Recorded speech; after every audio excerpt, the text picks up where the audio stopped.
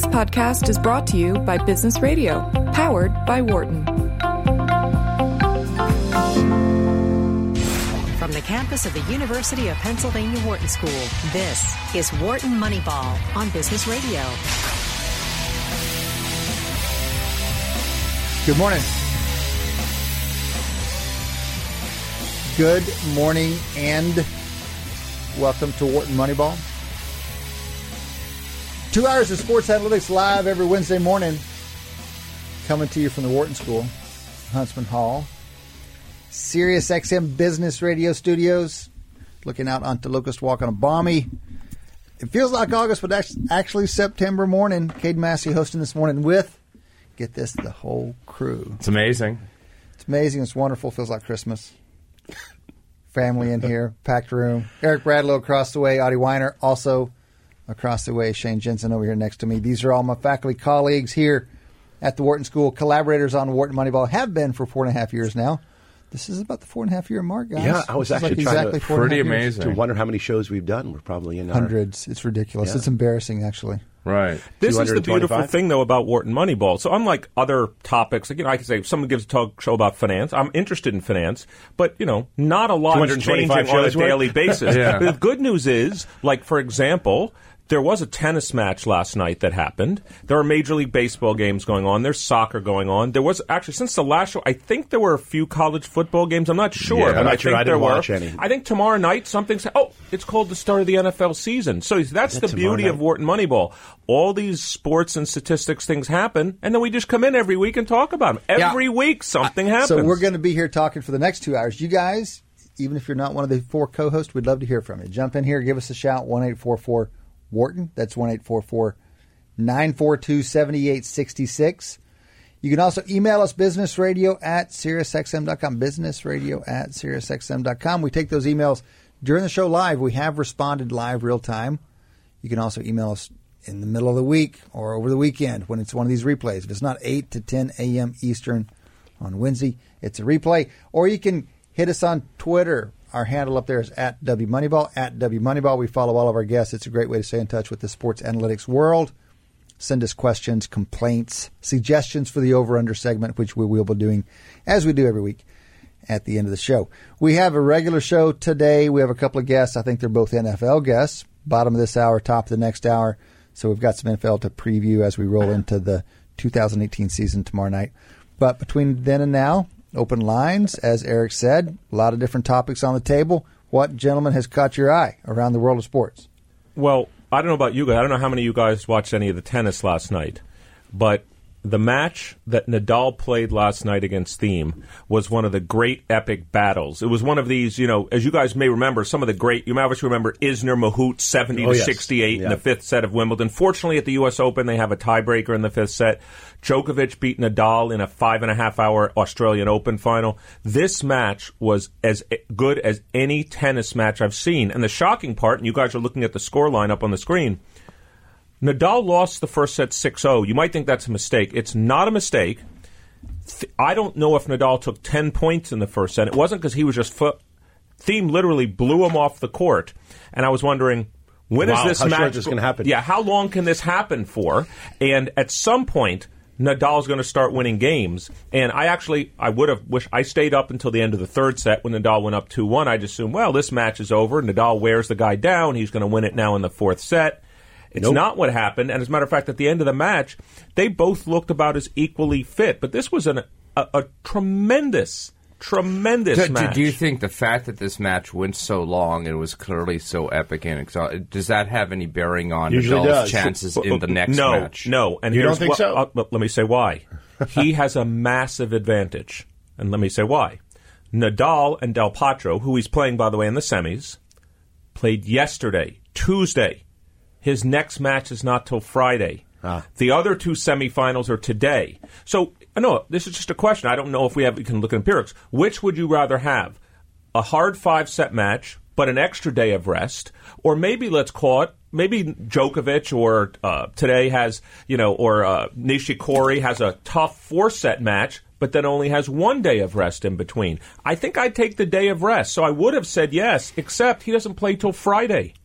Well, I mean, it's kind of much endeavor. It's so foreign to me. I don't have a lot of intuition on this, to be honest. Not only you have no intuition, but I don't think we've seen the data on this. So let's if we can point to something, then maybe we'll find out. In fact, it is a good question to ask our physiologists, our sleep experts, our recovery experts, because this is something that's interesting. But let me ask you a great question. But let me ask you a separate question. Do you agree rest and fatigue can have an impact on the outcome of a match? Of course. Absolutely. We've seen that. Yes. Are you shocked that the U.S. Open has a tournament design where half the players have a marked advantage in that they get an extra day of rest? This happens in all kinds of events. It happens in soccer, and it just happens. Teams don't play the exact same cycle. It happens in the playoffs. In the NFL, you have an extra day. Some teams play Saturday, some teams play Sunday. But this is so far into the tournament. This isn't round one. This is but the it is semifinals. 3 days versus 2 days. It's not like one people are going next day and somebody gets 2 days. I mean, it's different between 2 and 3. Your analogy for like the NFL is like 6 days versus 7 days, right? Yeah, undoubtedly. But I mean, I think it's a thing, but I don't think it's like an unjust thing. It's just like this is the nature of tournaments. But there are these different breaks. There's one aspect of the match which is interesting is that going down 6-0, it looks like he's going to get blown out, but he might have just essentially, once he got broken, his service broke twice, he might say, this is it. Because the point, of course, is not to win more points than your opponent. The point is to win more games than your opponent, sets than your opponent. I mean, this totally happens in tennis, right? It happens all the time. They totally conserve themselves once they're out of a set. Yeah, so what I did notice is at the end of the first set, there were some balls that Nadal normally would have gone for, which he chose not to. Like, why kill myself? This is interesting. Next time we have let's call it a sports psychologist on, I'm going to ask. I've asked my son this question all the time, because in squash matches, this happens routinely. You get blown out in a game, and then I ask him how he's feeling. I know this sounds strange. He told me he'd rather lose a game 11-0 than lose it 15-13 or 17-15. Not just the amount of energy expenditure. He feels, look, it couldn't have gone worse. Eventually, the guy has to cool down in some way, as opposed to, 11-0s just happen. It's interesting. It would be interesting to ask Nadal, would he rather lose a set 6-0 or lose it 7-6 but 20-18 in a tiebreaker? You know what? When you have a lot of data on your opponent, maybe 11-0 is okay because you know that they're not much better than you. But if you don't know where you're standing, you go down 11-0, 6-0, you might just think you're just getting completely outclassed. Well, and that's a different issue. Did y'all see this Jeff Sackman piece? So Jeff was on our show in the last couple of weeks. He's one of the great tennis analysts out there. He writes his own at Tennis Abstract. He writes for The Economist as well. But he had this piece on this interesting women's match. So I'm going to brutalize these names. Marketa Vondrousova beat Kiki Bertens in the third round of the U.S. Open, despite winning only 47% of the points, 12 fewer than Bertens. She also had fewer aces, more double faults, a lower first serve percentage, fewer breaks. So he's basically dominated statistically. Lost across the board. Actually, that's probably true of the Thiem match. So Thiem won the first set 6-0, so he broke him 3 times, okay? So I'm pretty sure if we look at the match stats there, Thiem won more points. Yep, and everything else probably breaks out evenly. The last 3 sets were 3-7-6 sets. So let's assume that's relatively even. A tiebreaker doesn't count as breaking the other person. I'm sure Nadal won more points, broke him more. Yeah. I'm sure of all of that. But what the consequence of this is, this is just the nature of the way the counting of the game takes place. So we don't add up points, we add up sets, and that's how it works.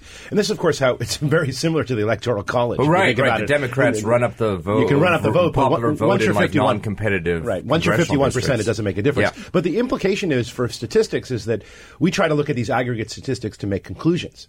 And if we can't take counting stats, as counting stats are what we're talking about, the number of aces, the number of double faults, the number of service wins, if we can't take counting stats and translate them into percentage probability of victory, it makes our jobs really hard. Actually, you bring up a great point. If I showed you the match stats for Thiem Nadal, you would have said guaranteed that Thiem was won going to this win. match. And with this other example, that happens. But we talk about this all the time. Like, what is the box score or summary statistics that would let you in for... Actually, I've never thought about this issue.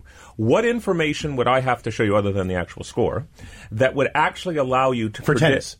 Let's say tennis. Well, we've done this for 4 years, but this is actually one of our very first shows. If we harken back 4.5 years, we actually dissected each sport and asked which of the sports is more. Can we predict the outcome with the box scores with greatest accuracy? Mm-hmm. So that was a long time ago. I remember doing some homework on that. Well, I think the context also was at the time when we first started out was I think the World Cup 4 years ago. Exactly. And soccer is obviously a great example of a sport that, at least to this point, is very hard to predict based on any kind of summary statistics you could take out of the match. Well, one of the nice things I liked about where Sackman was coming from, he called these lottery matches. This is apparently a thing. I didn't know it was a thing. He was saying this is an extreme even among lottery matches. But he says that in tennis matches, when a player wins something like less than 52% of his points or her points, it's effectively a lottery.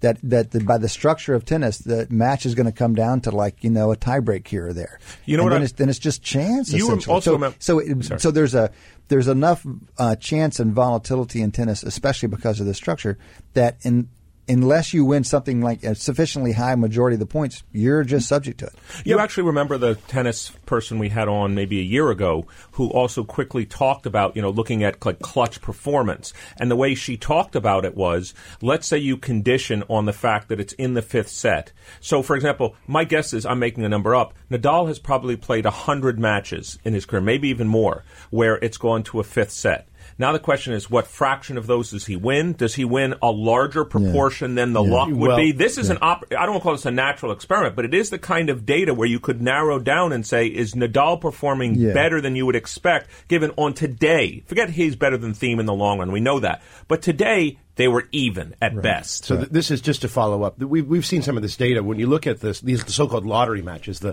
thing to do is to look at how well the prior information about the players predicts the winner in these lottery matches. And what you'll find is the better player wins them. Okay. Yeah. So what's the example? That's great. But so, for example, Roger Federer, when he's the king of these lottery matches, he's often historically found himself more likely to be in these close situations. Yet he seems to come out on top. So this again speaks to this issue of what are we really measuring? Something unobservable. There's something unobservable, or that we're not quite counting, and it has to do with leverage. I mean, certain points count a hell of a lot more than other points in tennis. And again, there's this issue of the counting stats aren't that meaningful because you can throw a set once you're behind, and you're just giving points to your opponent that just don't matter. Got it. Let me give you a counting stat that I'm curious what you guys interpret. This is the right crowd to ask.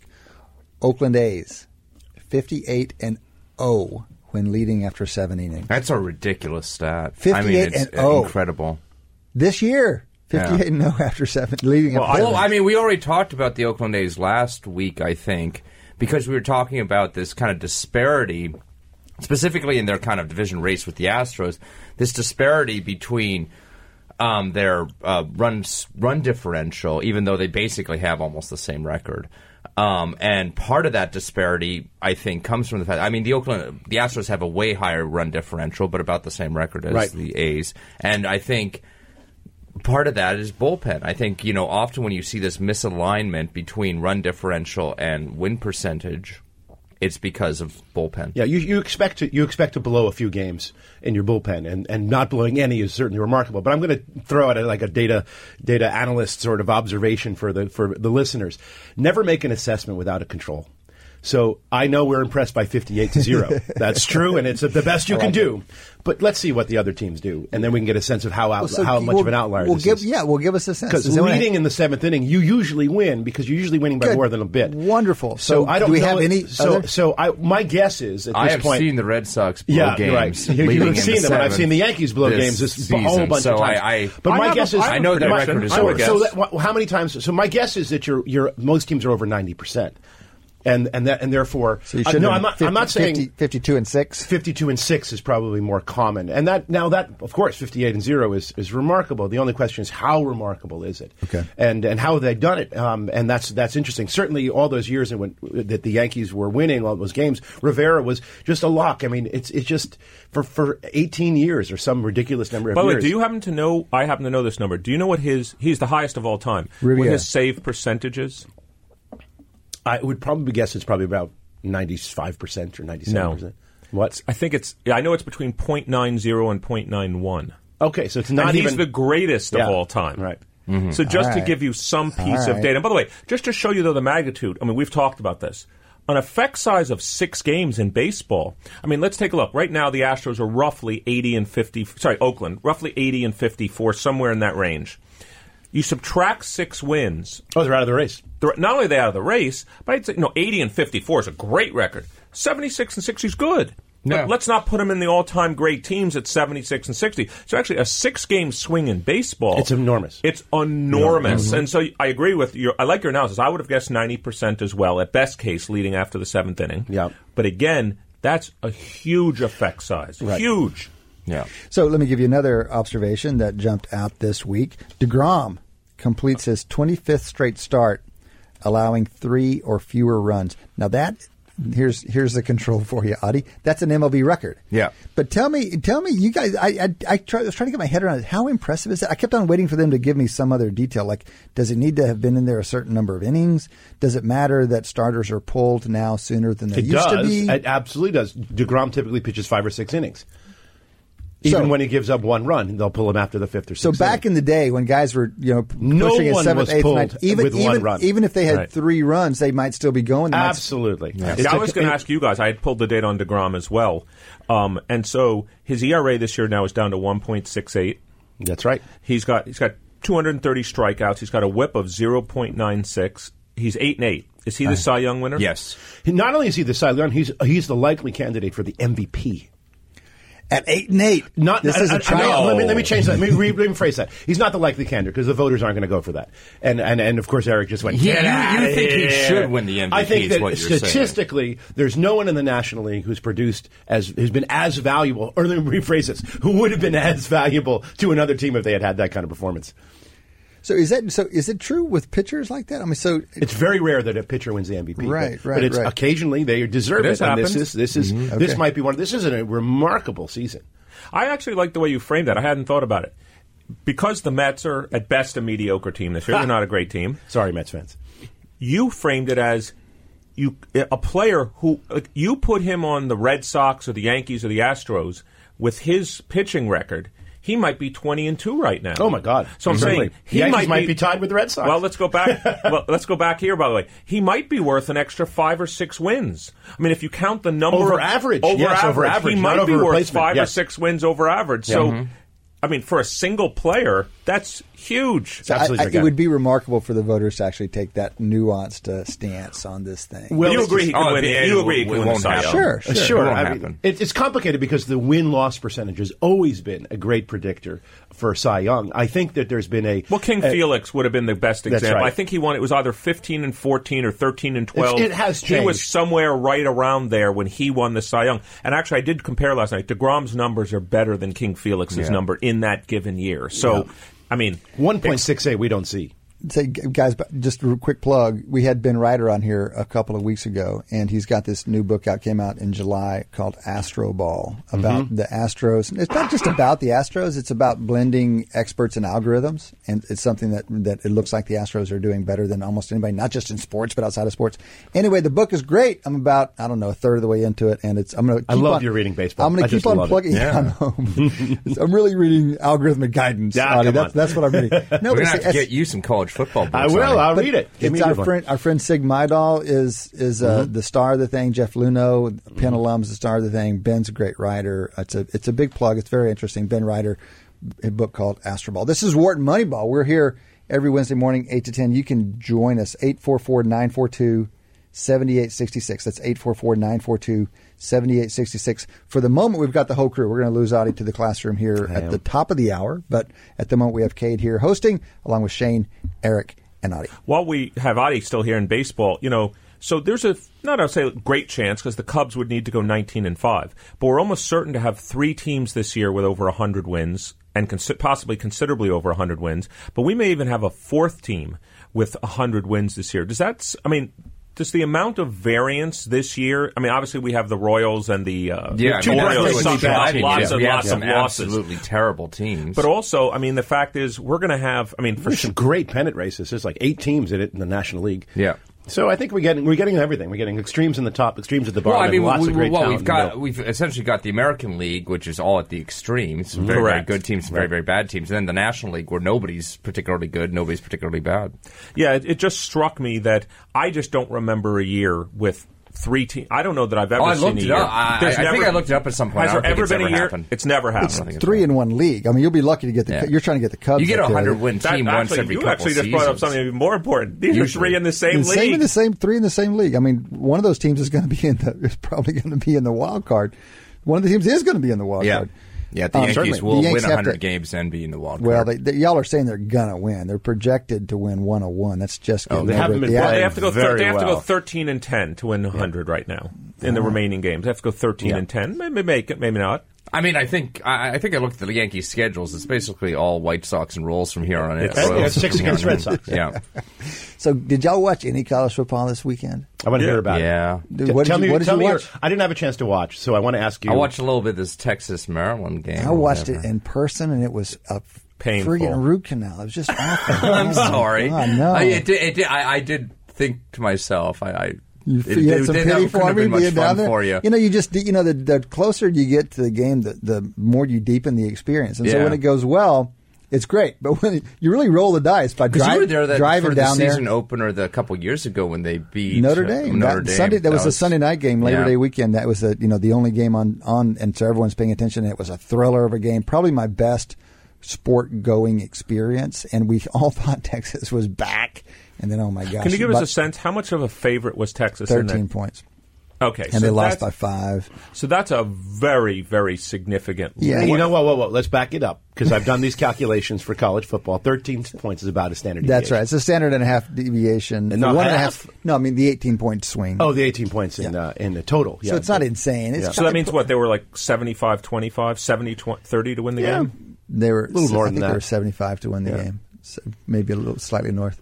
Still, 1 in 4 happens. It's not 4 times. It didn't happen, but it's not Penn State Appalachian State, right? That was which would have been obviously a much more momentous. I imagine Penn State had to be more than a 13-point favorite in that game. 22, I think. 21. I don't know the answer. I think I read this. In the list of big games we listed, going into the weekend, and we ran the numbers on. That's not one of them. Penn State until Penn State had to score at the end of the game to even send it into overtime. McSorley did it. I was remembering a game he led them back against Iowa in Iowa last year.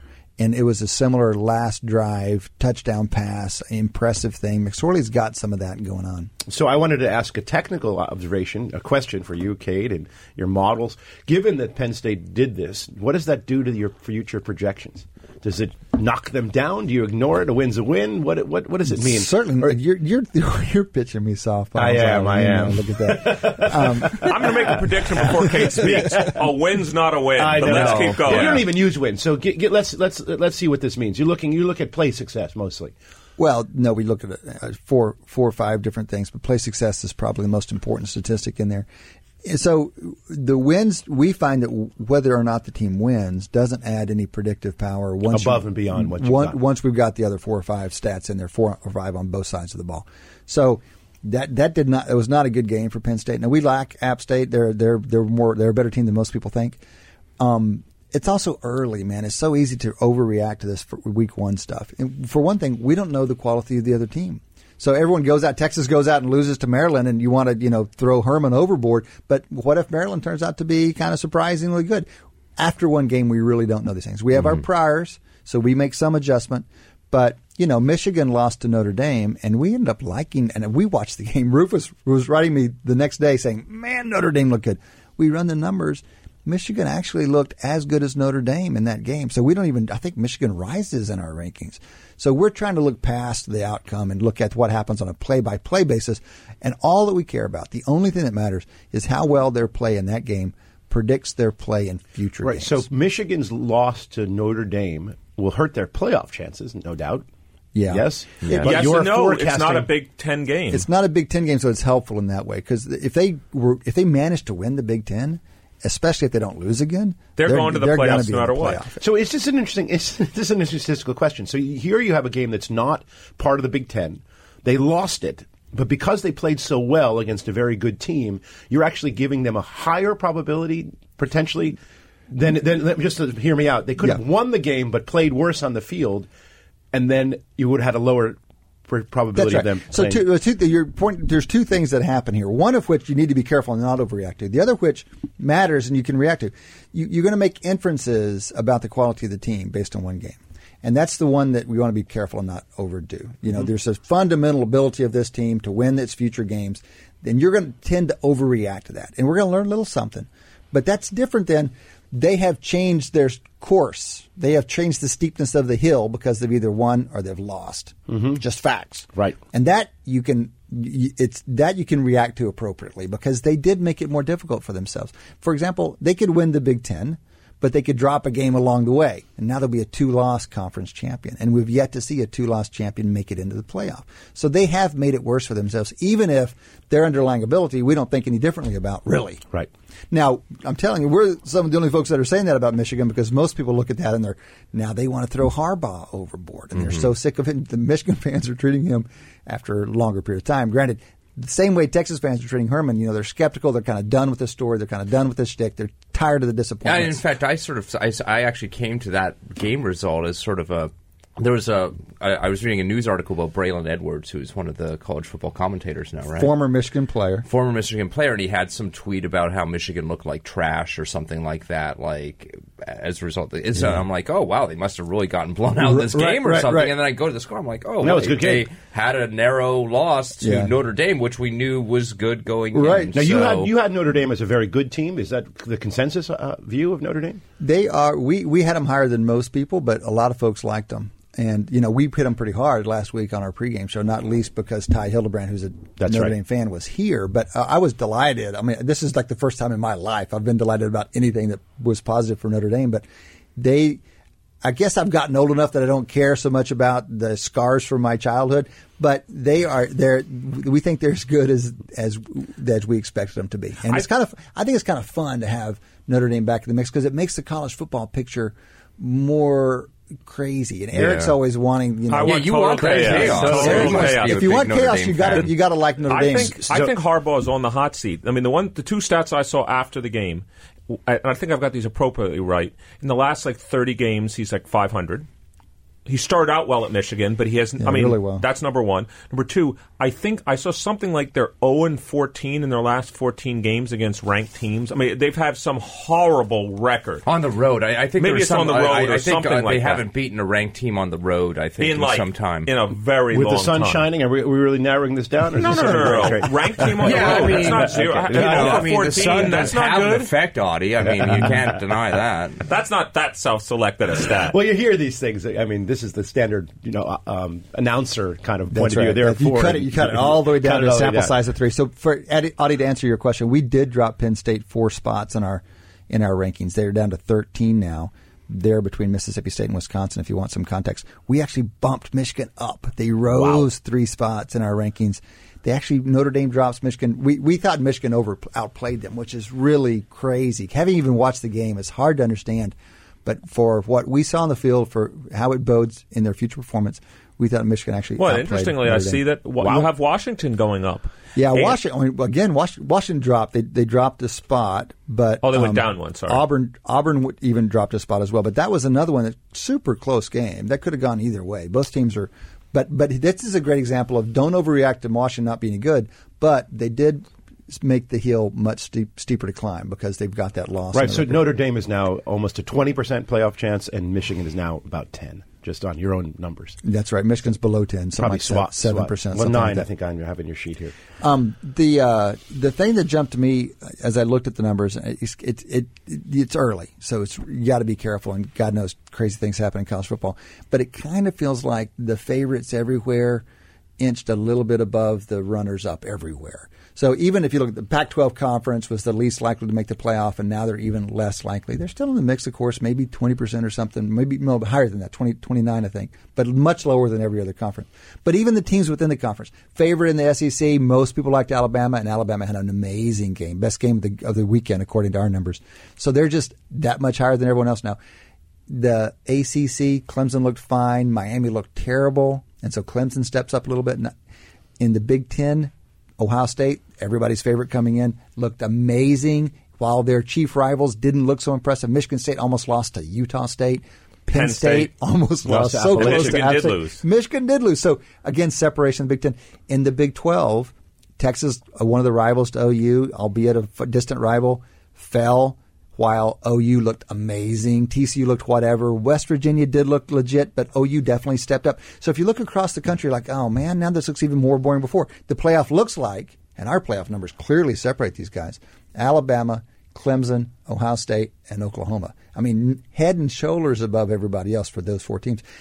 It'll change, but for the first week to have such this kind of clarifying distancing between the favorites and the others was a little bit. The other thing, quickly, that I read into Auburn beating Washington is it did raise the chances of there being 2 SEC teams in the playoffs. Yep. In other words, if Auburn loses that game, then I'm just saying, when we're looking down the road, if those 4 teams win, it's going to be 4 of the 5 power conferences. But if one of them stumbles, you could see 2 SEC teams in. And this Auburn win is going to go a long way for that. For sure. Plus, Auburn's phenomenal. No, I mean, not just that they're phenomenal, but I mean, if they had lost a close game to Washington, the eye test at the end isn't going to say they're going to be a second SEC team in. This helps that eye test at least. Agreed. It's mixed in the SEC, though. You have so many good teams down there. You think, well, the chance of 2 of them emerging are great, but then they might beat each other up. Mm-hmm. Were there any individual performances of note? I mean, we were talking last week with Ty about some freshman quarterback. I mean, this is interesting to me. It's funny, with football, it's all team level. When it's baseball, it's all individual performance level. So what's happened on the individual level? One of the most exciting things everyone's forgotten now, but the season opened Thursday night basically, and Purdue Northwestern played, and there was a true freshman for Purdue named Rondale Moore, who had something like 173 total yards in the first quarter. And early in the third quarter, the guy had set the all-time game yardage mark for Purdue in his first game as a true freshman. Wow. And so Rondale Moore... What position is he? He's like a scat back. He's a slot receiver, but they run him a lot. Mm-hmm. And he returns kicks as well. And he was. I mean, everyone's forgotten this now, but that's what everyone was talking about Thursday night. There were some games. There were some Khalil Tate, who's also a very exciting player, got bottled up out there in Arizona. Let me just say, I don't want to be too boring about the favorites. There were some second tier teams that looked really good and might. And, you always hope for one of those teams, and usually in college football, something like that does LSU. emerge. LSU looked great. Mm-hmm. Virginia Tech looked really good against Florida State. And then West Virginia looked great against Tennessee, and West Virginia could give Oklahoma a run for its money. Was Virginia Tech the team that moved the most within your sort of rankings? At the top, certainly. Yeah. Virginia Tech moved 8 slots up to number 11, and in the top 20 or so, that was by far the biggest move. All right, fellas, that's been 1 quarter of Wharton Moneyball. We still have 3 quarters to go. Come back and join us after the break. Welcome back to Wharton Moneyball. 2 hours of sports analytics live every Wednesday morning, 8 to 10 a.m. Eastern. Coming to you from the Wharton School Huntsman Hall, SiriusXM Business Radio Studios. Cade Massey hosting this morning with the whole crew. Audie Weiner, we're about to leave. Yeah, about to sadly. lose. Got to go teach. To his classroom. Shane Jensen's going to be here for the duration, and Eric Bradlow wandered back in after a month in the wilderness, moving kids into college and all kinds of things like that. Traveling to Cape Cod, stuff. I think he was probably... Something like that. Something up there. Get a little summer vacation. Even Eric needs a little time off on occasion. We are rolling a quarter, and in this quarter we're going to have a guest, and the topic will be professional football, because we have professional football coming back into our life beginning tomorrow night. It is exciting. To help us talk through the NFL 2018 season, all things NFL analytics, we have Nathan Johnke. Nathan is Director of Analytics at Pro Football Focus. He started there in 2010 as a data collector. Now he's the director of the dang thing. He is involved with the methodology for turning their raw game grades into season statistics and overall season grades, converting it into things that we can compare and evaluate against each other. Nathan, welcome back to the show. Good morning. Thanks for having me. Glad to be on right when football is about to get going again. It's no accident, man. We need some knowledge before we roll into the season. Appreciate you coming back to us. Where are you calling in from this morning? Cincinnati, Ohio. All right, so you're at the headquarters there, Pro Football Focus, with everybody else? Yep, that is correct. So just to remind everybody what you guys do, how long have you guys been in operation? You started there in 2010. That must have been near the beginning. Yeah, it was near the beginning. It was about 2008 when we really started getting going. So I was there. Right now it's practically from the beginning that I was there, but it's been about 10 years that we've been working on this now. And you guys provide data to all 32 NFL teams. I think you've had nearly everybody, and now you've got everybody. And a lot of that is your charting data, understanding teams' tendencies. You're vital to teams as they prep for their opponents now. But you're involved on the grade side. Is that right? Yep, that's one of the things that I'm involved with. Yes. So y'all break down, as I understand it, you break down player performance. Every play, essentially, and then that aggregates up to game level grades, and then that aggregates up to season level grades. So You, in your data, you'll sell this to teams, you'll sell this to individuals. You evaluate player performance at very fine levels of detail. In fact, you break it down into, like, for a defensive lineman as a rush defense versus pass defense. Is this right? Oh, yep, that's all correct, and we're going into even more detail this year. We kind of reworked our 0 to 100 grade so that we can look at different categories of play. So if you wanted to see how good a quarterback was doing, specifically in the red zone, how well he's doing when there's no pressure on him, you're able to do that and then extend the sample size as well. So if you wanted to see how well a quarterback was playing the last 2 years, the last 5 years, in his entire career, you're now able to do that with our 0 to 100 numbers. So, Nathan, can you tell us a little bit about where these numbers come from? I know that in some quarters they are controversial, that people take issues with. Can you really evaluate these players, especially, for example, if you don't know what the play call was, what their actual responsibilities were? How do you navigate those kinds of issues? Sure. So part of the reason that we're grading in general is a lot of what happens in football. A lot of the stats that are traditional to football are more team stats than player stats. So like passing yards, that's really how good your passing offense did on the play between the offensive line, the quarterback, and the receiver, where we want to start separating out and say, this is who did well on the play, this is who did poorly. So a quarterback can throw a perfectly thrown ball into the receiver's hand, the receiver drops it. That goes down in the stat book as an incompletion. Hurts the quarterback's quarterback rating and so on. But we know that the quarterback did everything in his power to do well on the play. Or we see cases where the quarterback didn't throw the ball so well, the receiver was able to make a miraculous catch, and it's the receiver that receives Okay, but Nathan, more of the credit. You know, these analysts are accustomed to objective facts, and we know the yards gained, we know whether the pass was completed, we know whether a fumble was recovered. You just used the term miraculous.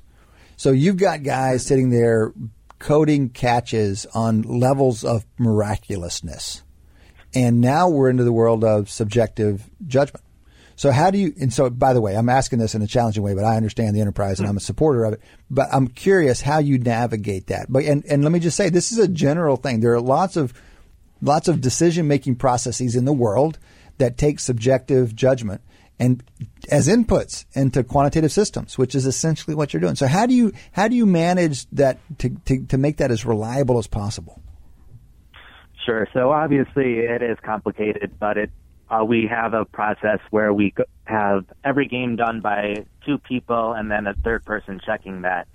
And we continuously bring in more people, more former coaches, more former players into our company that can help us figure out exactly what was supposed to happen on that play. So we're able to the best of our ability, grade how well the player did at what he was supposed to be doing. And in a lot of cases, it's fairly clear what the player should be doing. On a pass play, you can typically tell who was supposed to be blocking who and how successful they were at it. If the player was able to get close to the quarterback or not, determines how close or how good the offensive lineman did if he was able to block that player or not. So having players or having people in the company who are able to constantly answer questions, having our data being constantly looked over by a number of set of eyes in order to make sure it gets to the best product that we can have. And it's something where we do work with all of the teams, and they want our data to be accurate as well, so it can help them to the best of their ability. So even if they see something that they think is off, they challenge us all the time on those kind of things. So we're able to give them answers, or if we were incorrect about something, able to change it. So, Nathan, this is Eric Bradlow. This is exactly what I wanted to ask you about. Well, one of my favorite questions here on Wharton Moneyball is, do you have a data problem, a modeling problem, or a let's call it a management problem, convincing them to use analytics? As we look 10 years into the future, do you see what Pro Football Focus does right now being able to be done in large scale through automated systems, through whether it's cameras, RFID chips, artificial intelligence, some combination of these? And if the answer is yes, how do you guys start to make the investment now in what I'll call mass scale better data? I'd love to hear your thoughts about that. Sure. So I think a lot of the things can be more automated than they currently are. For example, one of our processes, player participation, who's on the field, where they line up, and what they do. A lot of that is similar to the kind of things you can get with the next-gen stats, the chips and the shoulder pads, seeing where a player is at the start of the play.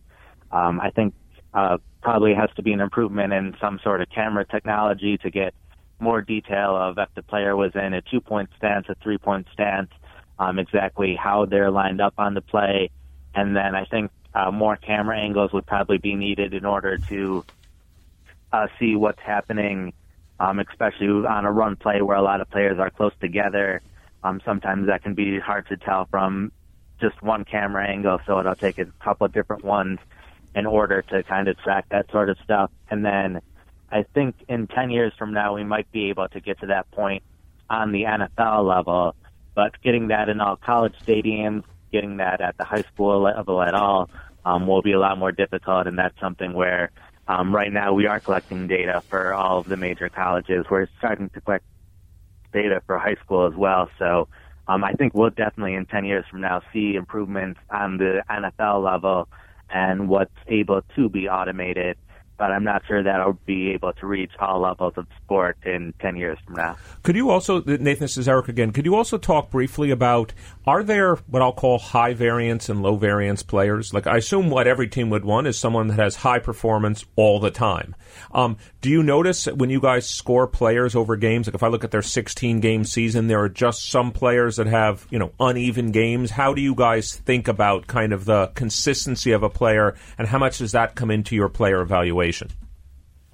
Sure. I think that's something that varies a lot from one position to another, because how you define success at one position is pretty different than other positions. Take some offensive linemen, especially offensive tackles, where in large part what you're looking for from them is to be perfect in pass protection. And we see players all the time who are able to not allow any pressure over an entire game, and those are the players that are typically more consistent. The elite left tackles are only allowing an average of 1 or 2 pressures per game. So you see them have a ton of consistency over the course of the season, where someone like a defensive end who it's their job to get pressure, there are games where they could be shut out. There are games where they could be going up against a weaker offensive lineman and have double-digit pressures. So you see a lot more inconsistency from one game to another, but I think part of that's just the nature of the position.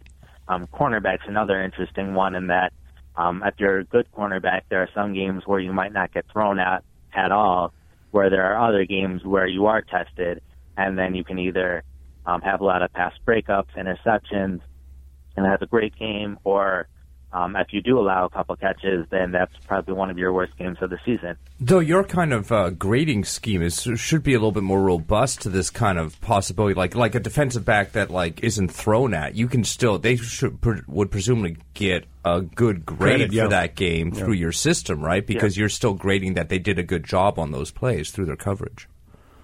That's right. So on a game level, if you aren't thrown at in a game, basically every single play where a cornerback isn't thrown at, it's a slight positive for them. So over the course of a game, that'll accumulate to a good game grade.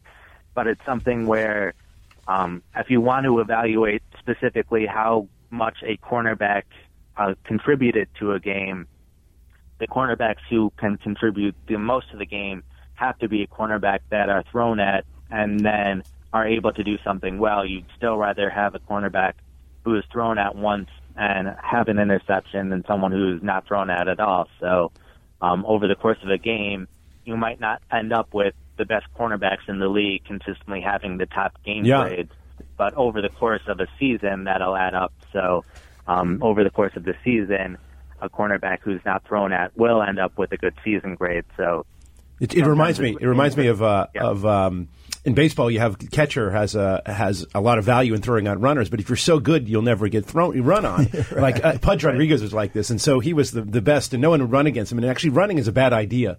So it's almost like there's misdirection. You want to be the you want to be the cornerback who everyone thinks is not so great, but it really is actually pretty good. So you get an opportunity to. They talk about you always hear of defensive backs baiting quarterbacks into making the throw. So I guess the next level talent would be good enough to you can act as if you're don't have them covered and bait the QB into making a play that you can do something with. We're talking to Nathan Jonke. Nathan is the Director of Analytics at Pro Football Focus. Pro Football Focus is now Chris Collinsworth's outfit in Cincinnati, Ohio, providing data and analytics to all the NFL teams and I think a big swath of the college football teams as well. Yep. Nathan, as we roll into the season, is there anything that you are especially interested in seeing how it plays out? Are there teams, are there players, are there storylines that you're especially curious to follow? Yeah, just the NFC in general, I think, is going to be so interesting this year. Since last year, the playoffs were highly competitive. All the teams that were there should be highly competitive again this year. And the number of teams who didn't make the playoffs last year but made it the year before, teams like the Packers and Cowboys, have plenty of reason to think that they'll rebound. So I think the NFC, you'll see a ton of competitive matchups throughout the year. And you'll see some very good teams who don't end up making the playoffs in the NFC just from how talented the division or the conference is.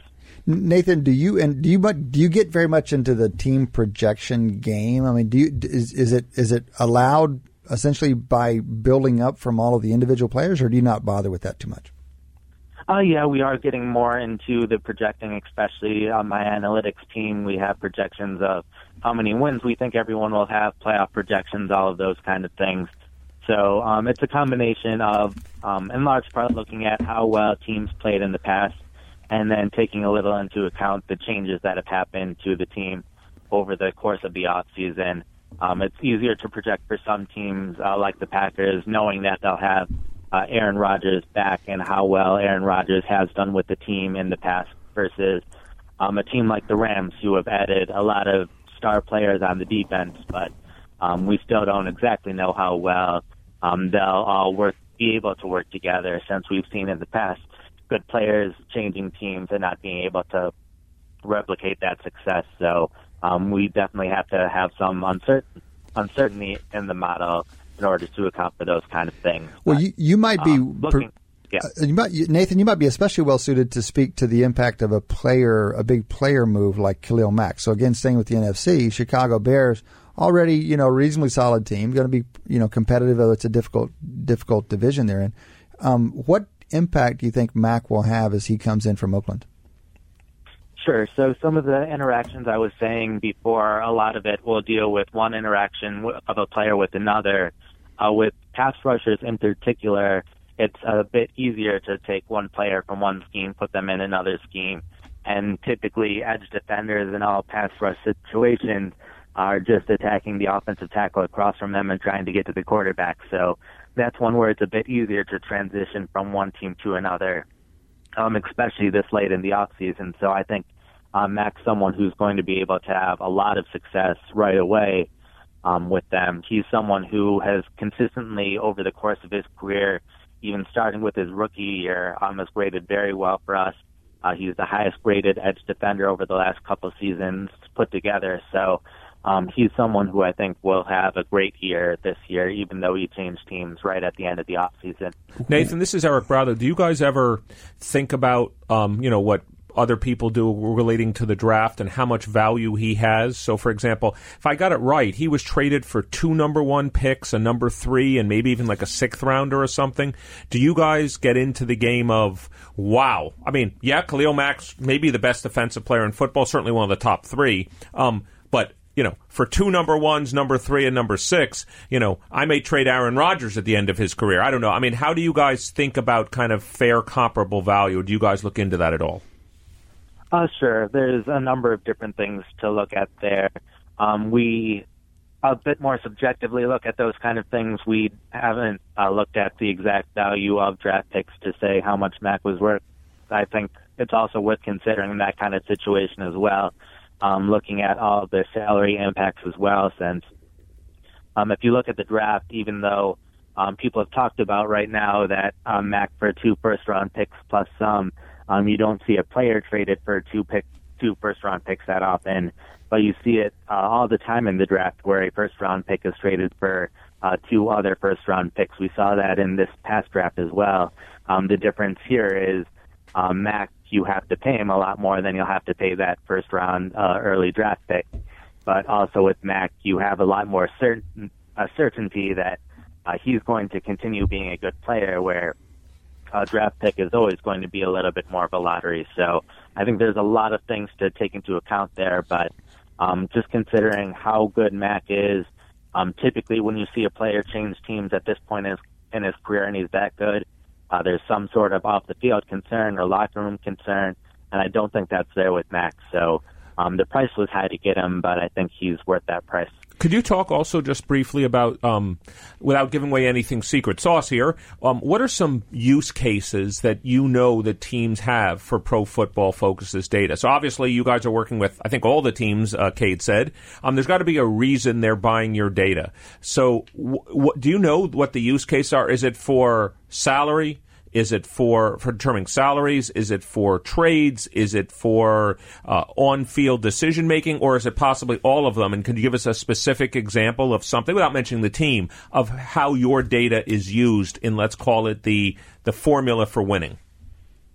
Sure. It's different from one team to another. I think one thing that is pretty consistent with teams that you weren't mentioning there is looking at tendencies for the opposing team, seeing when they are in this specific situation, what plays do they typically run? How successful are they at those plays? And it's something where teams have been doing that for years, having their own guys look at a team's last 4 games. But we're able to give them 10-plus years of data of when this coach line has 3 wide receivers on the left, what plays they like to run in that situation, how does that change when those wide receivers are bunched together, and go into those kind of level of detail that they might not have time for over the course of the week when they're changing who their opponent is every single week to be able to look that far back. And we're able to tie that in with their video system. So if they want to easily watch all of those plays rather than just seeing the statistics of here's if they pass or ran, here's who they threw the ball to, if they want to watch the plays and see how they played out and try to find even more tendencies on their own, they're able to do that. And I think that's something similar in the player evaluation level as well, being able to see there are plenty of plays where what a cornerback did, you don't really need to watch that play. If it was a run to the other side of the field, the cornerback on the opposite side probably isn't doing anything noteworthy, but if you filter down to all of the plays that he was thrown at or all of a specific kind of plays, then you're able to scout that player a lot faster than you were able to before. So I think that goes into a lot of the things that a number of the teams are using our data for. And then some of the things you said as well, using it to help them make decisions of who to re-sign, who to sign from other teams, and using analytics in a lot more traditional sense that way. Nathan, exciting work that you guys are doing. I'd love seeing the success you've had. I think you're helping make the game smarter. Much appreciated, and appreciate your jumping on to join us this morning on the show. Yeah, no problem. Thanks again for having me, and enjoy the game tomorrow night. Absolutely. You too. Nathan Johnke, Director of Analytics over at Pro Football Focus in Cincinnati. Analytics outfit providing charting data and analytics throughout the NFL and increasingly college football. Nathan's been on the show before. That is the halfway point of Wharton Moneyball. We still have 2 quarters to go. Come back and join us after the break. You're listening to Wharton Moneyball on Business Radio.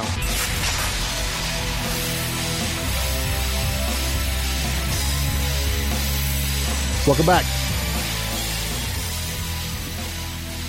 Welcome back to Wharton Moneyball.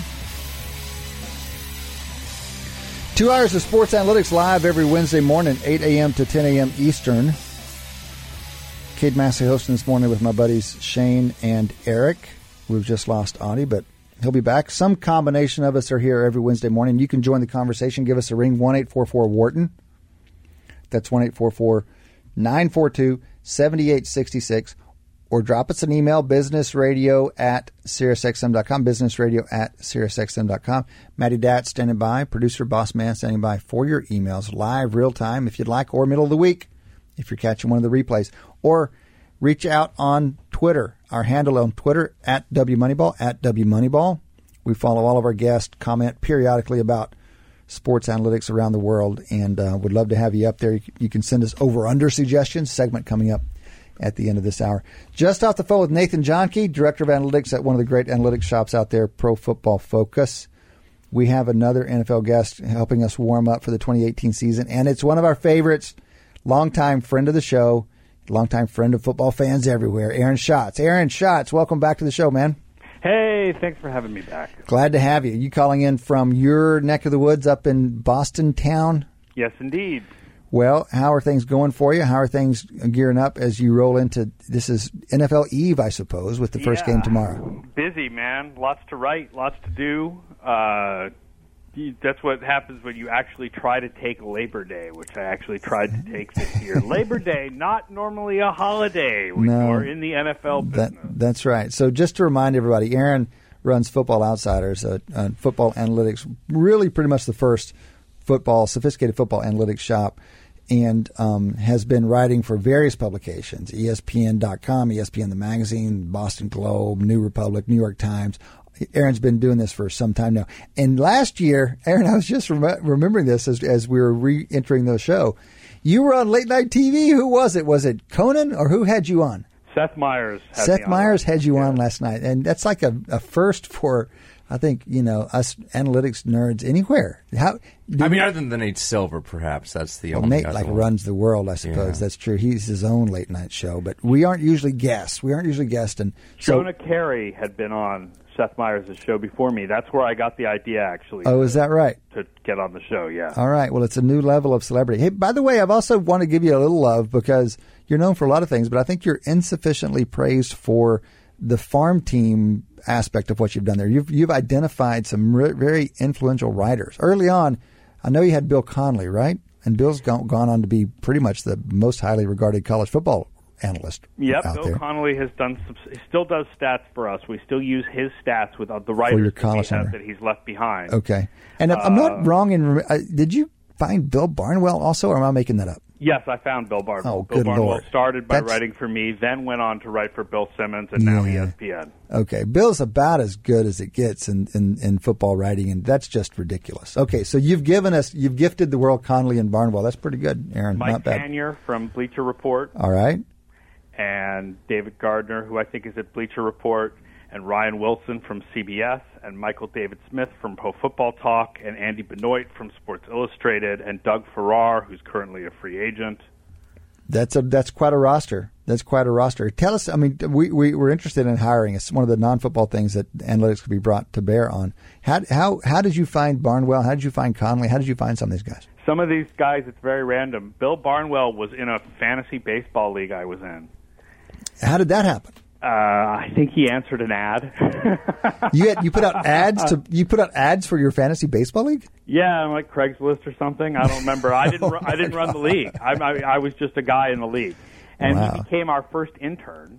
And the projects he did were so good that when the time came that I had enough money to hire somebody full time to be my assistant, he was the obvious first choice. Okay. So he was the first full-time employee of Football Outsiders other than myself, and then went on from there to Grantland. Yeah, okay. Well, Bill, I mean, it's ridiculous, these 5,000-word articles he drops, seemingly in an afternoon when some piece of news breaks, informed, detailed, footnoted. I mean, it's just ridiculous.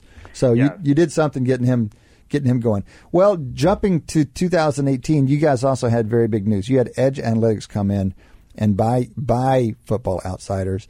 Edge is somebody we all kind of became familiar with last year when they were in the news for working with NFL teams on analytics and decision making. They were famously involved with the Philadelphia Eagles.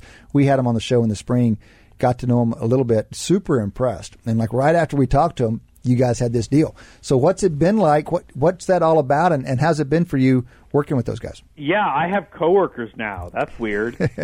I mean, I had people work for me, obviously, but now I have people that I kind of work with. It's really great for opening up. First of all, anybody who reads Football Outsiders noticed the biggest issue with this purchase is not the analytics side, but the business side. That they've noticed that we redesigned the site finally, and that redesign was years and years and years in coming, and I never was able to really manage it and get the technical people to do it. And Edge came in and within 2 months made it happen. Our website beautiful. Is just so much more readable right now, especially on mobile than it used to be. Okay. Analytically, the hope is going forward. Here's the thing: is the one piece of analytics that I had sort of let kind of fall by the wayside, that because other folks were much better at, was expected points added and expected wins type models. Mm-hmm. And that is what they specialize in more than anything else. It's Mm-hmm. not the only thing they do, but it's like what they're really known for. Mm-hmm. And so I think that makes for the perfect complement. Mm-hmm. And my hope is that as time goes on, we're able to use some of their models to help improve the analytics we do. And in turn, I'm going to be working with them on some of their consulting. Mm-hmm. And we just think it's a really good marriage. And it also really helps me out on the business side. Terrific. What will it change your offerings this season? Is there anything different about the products that Football Outsider kicks out that'll be different this year? No, I think we're offering the same products. Some of the prices have changed. Some of them went down. Some of them went up. Mm-hmm. But mostly it's just that it looks better. All right. That's a good place to start. One thing I know that you're well regarded for is your over-unders, your win totals. You guys must do something clever to bake in such good priors, essentially. And so I'd love to, as a way to kind of segue into the 2018 season, talk about win totals that you think are interesting, that you might see a little different than the rest of the market, that we might be paying attention to this year. Yeah, we have some that are definitely different. And the biggest, I think, our biggest difference between us and the public is in the AFC South, where we have the teams all really closely grouped together, which means that we have Indianapolis much higher than conventional wisdom, and we have Jacksonville much lower than conventional wisdom. Okay, so the market, I'll show market as Colts 7.5 and Jacksonville 9, and you're going to the market up to 7.5 on the Colts. It was 6.5 at one point. Well, you might move these things. I mean, it wouldn't be crazy. I know some people are paying attention to what you guys have up there, so it's closed a little bit. Yeah, so we're not that much higher on the Colts than the market then. Okay. So we have their average wins in our projections at 8. So, Aaron, this is Eric Bradlow. First of all, thank you. By the way, just on your site, I love the look of the new on my mobile. I love the look of Football Outsiders. I have a comment and then a question.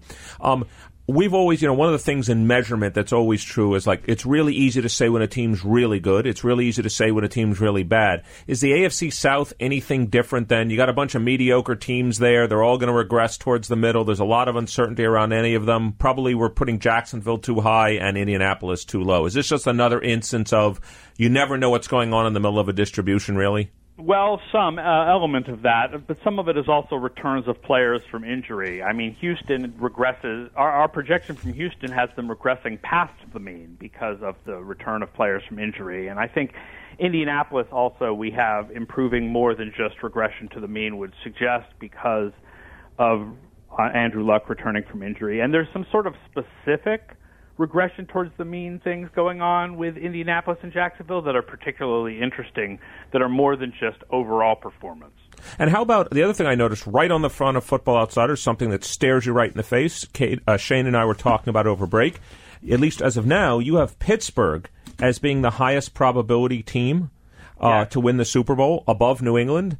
There could be lots of reasons for that. One is you think Pittsburgh was actually a really good team last year that underperformed. That's one possibility. Another could be, you could argue the age curve for Tom Brady. You could argue the Edelman being out for a few weeks and him having no other actual receivers that have ever basically played football before.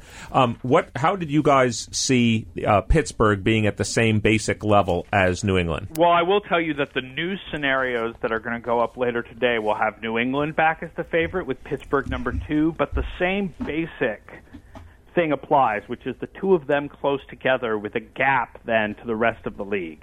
And the reason why is that we see the AFC as being remarkably top-heavy. Because we see Jacksonville regressing towards the mean as such a likelihood, we have New England and Pittsburgh far beyond the rest of the AFC. Mm-hmm. So 7 of our top 9 projected teams for next year are 7 of our top 9 teams are NFC teams. That's ridiculous. Even if all 7 of those teams match their projections, one of them has to miss the playoffs. Mm-hmm.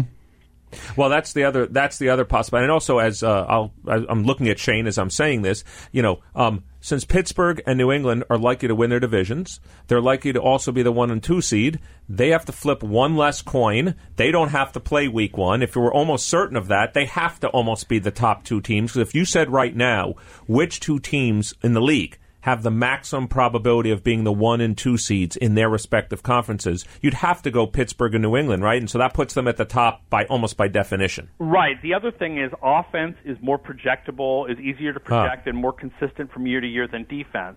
And these are two of the top offenses in the league. There are 2 top offenses in projection for this year. Pittsburgh in particular, right? You've got an extremely consistent offensive line with a lot of continuity. We found that that's very positive. You've got the best wide receiver in the league. You have possibly the best running back in the league should he choose to play. Right. You've got a pretty good quarterback, right? We do a quarterback projection that's separate from the rest of the team that we then add into the team projection. Brady, of course, for the Patriots. You've got, right, one of the top quarterbacks in the league, one of the top 2 or 3 quarterbacks in the league. So these are the top projected offenses. And so since offense is easier to project than defense, that makes them the 2 top projected teams. Just for an effect size, can you give me an idea? You even mentioned just Le'Veon Bell.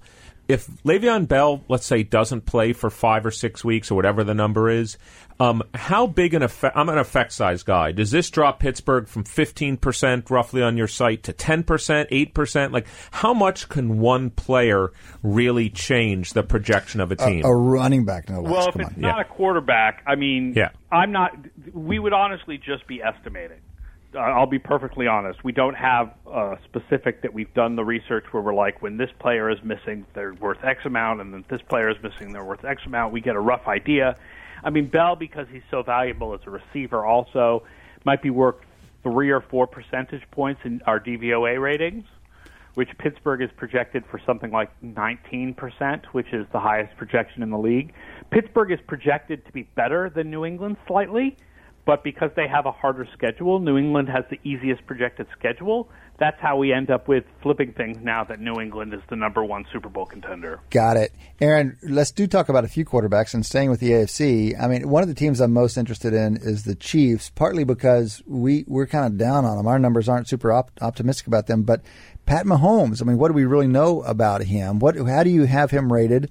And then what about the Browns with Tyrod and the Mayfield thing? How do you think that's going to work out? Yeah, I mean, I think we're probably thinking the same thing as you about the Chiefs, which is that we don't know what you expect from Mahomes, and even if Mahomes is going to be a star in the league, he's still effectively a rookie, and those guys aren't necessarily going to be as good in their first years. So he was the top projected quarterback in our Q-based quarterback projection system for the class of 2017. Oh, really? Oh, higher wow. than Deshaun Watson. But I do question, I mean, the quarterbacks coming out of the Big 12 do not have the best track record, and there is the worry that they're, even after adjusting for schedule, there's a little bit of a worry that they're system guys, especially. I mean, Texas Tech is kind of not that they're system guys, but that their stats are overblown because of the style of play in the Big 12. But I guess we have Mayfield as by far the best projected guy from this class. Of course, you've got the same worry with Mayfield, right? I suppose in some ways how Mahomes performs can help suggest how Mayfield will do. Interesting. But Tyrod Taylor is at worst a slightly below average quarterback. At worst, okay. They were the worst quarterbacking in the league last year for Cleveland. So just going from Deshaun Kaiser to Tyrod Taylor should be a dramatic improvement. Okay. It's one of the reasons why we have Cleveland. We have 7.5 average wins in our projections, and that subjectively that sounds a bit too high for me. I think their coaching has some problems, but they are not far behind the rest of the league the way that they, the way that people think of them. I just want to note that is 2 games. You're backing away from your model a little bit, but that is 2 games more than the market, which is that's what we're looking for. And by the way, we have them number 20 in the league, so I would definitely kind of go with over you. the market on Cleveland. Yeah. Okay. Do you have any? Since I have to start always, starts and ends with the Buccaneers. Hold on, before you did it, you're changing conferences on me. One last thing, AFC quarterback. Speaking of worst in league, that's where we have Peterman just announced as the starting quarterback for the Bills. How could you have anyone else as the worst projected starting quarterback in the league, given not only what he did in his play last year, but just the track record of 5th-round picks who don't have any track record, right? I mean, the track record of guys who are taken low in the draft who have no track record is terrible.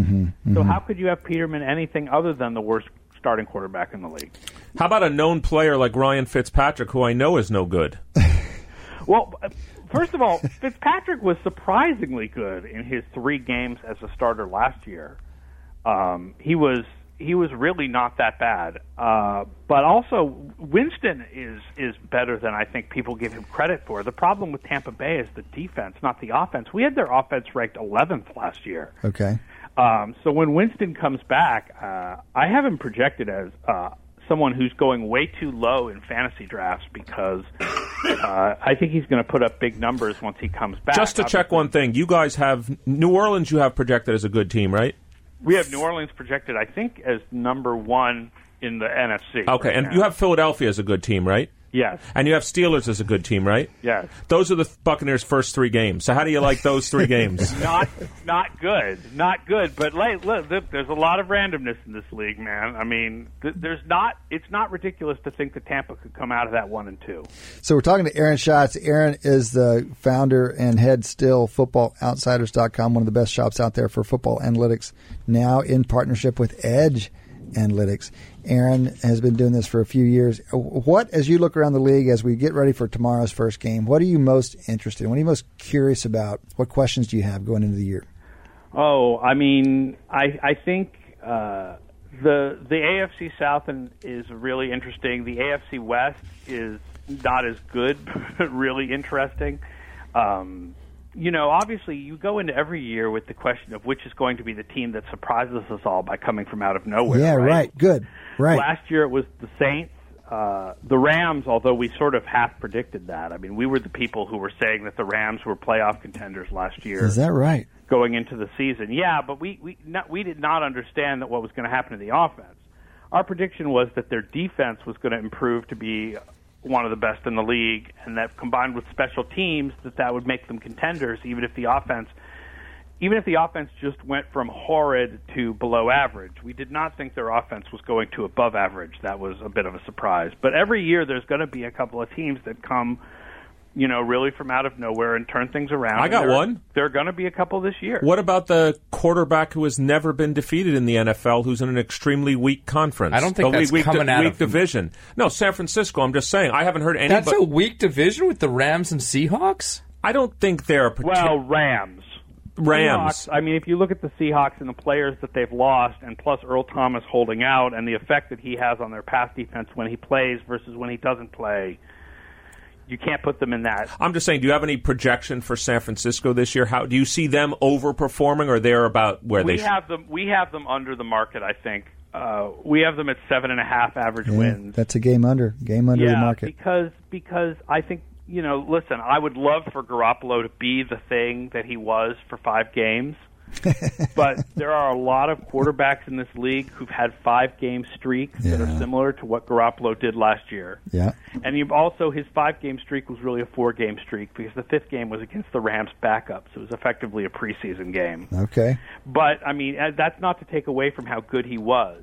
The other problem with San Francisco is that their defense was not good last year. And while defense is difficult to predict compared to offense, it certainly could improve dramatically. It's not likely to.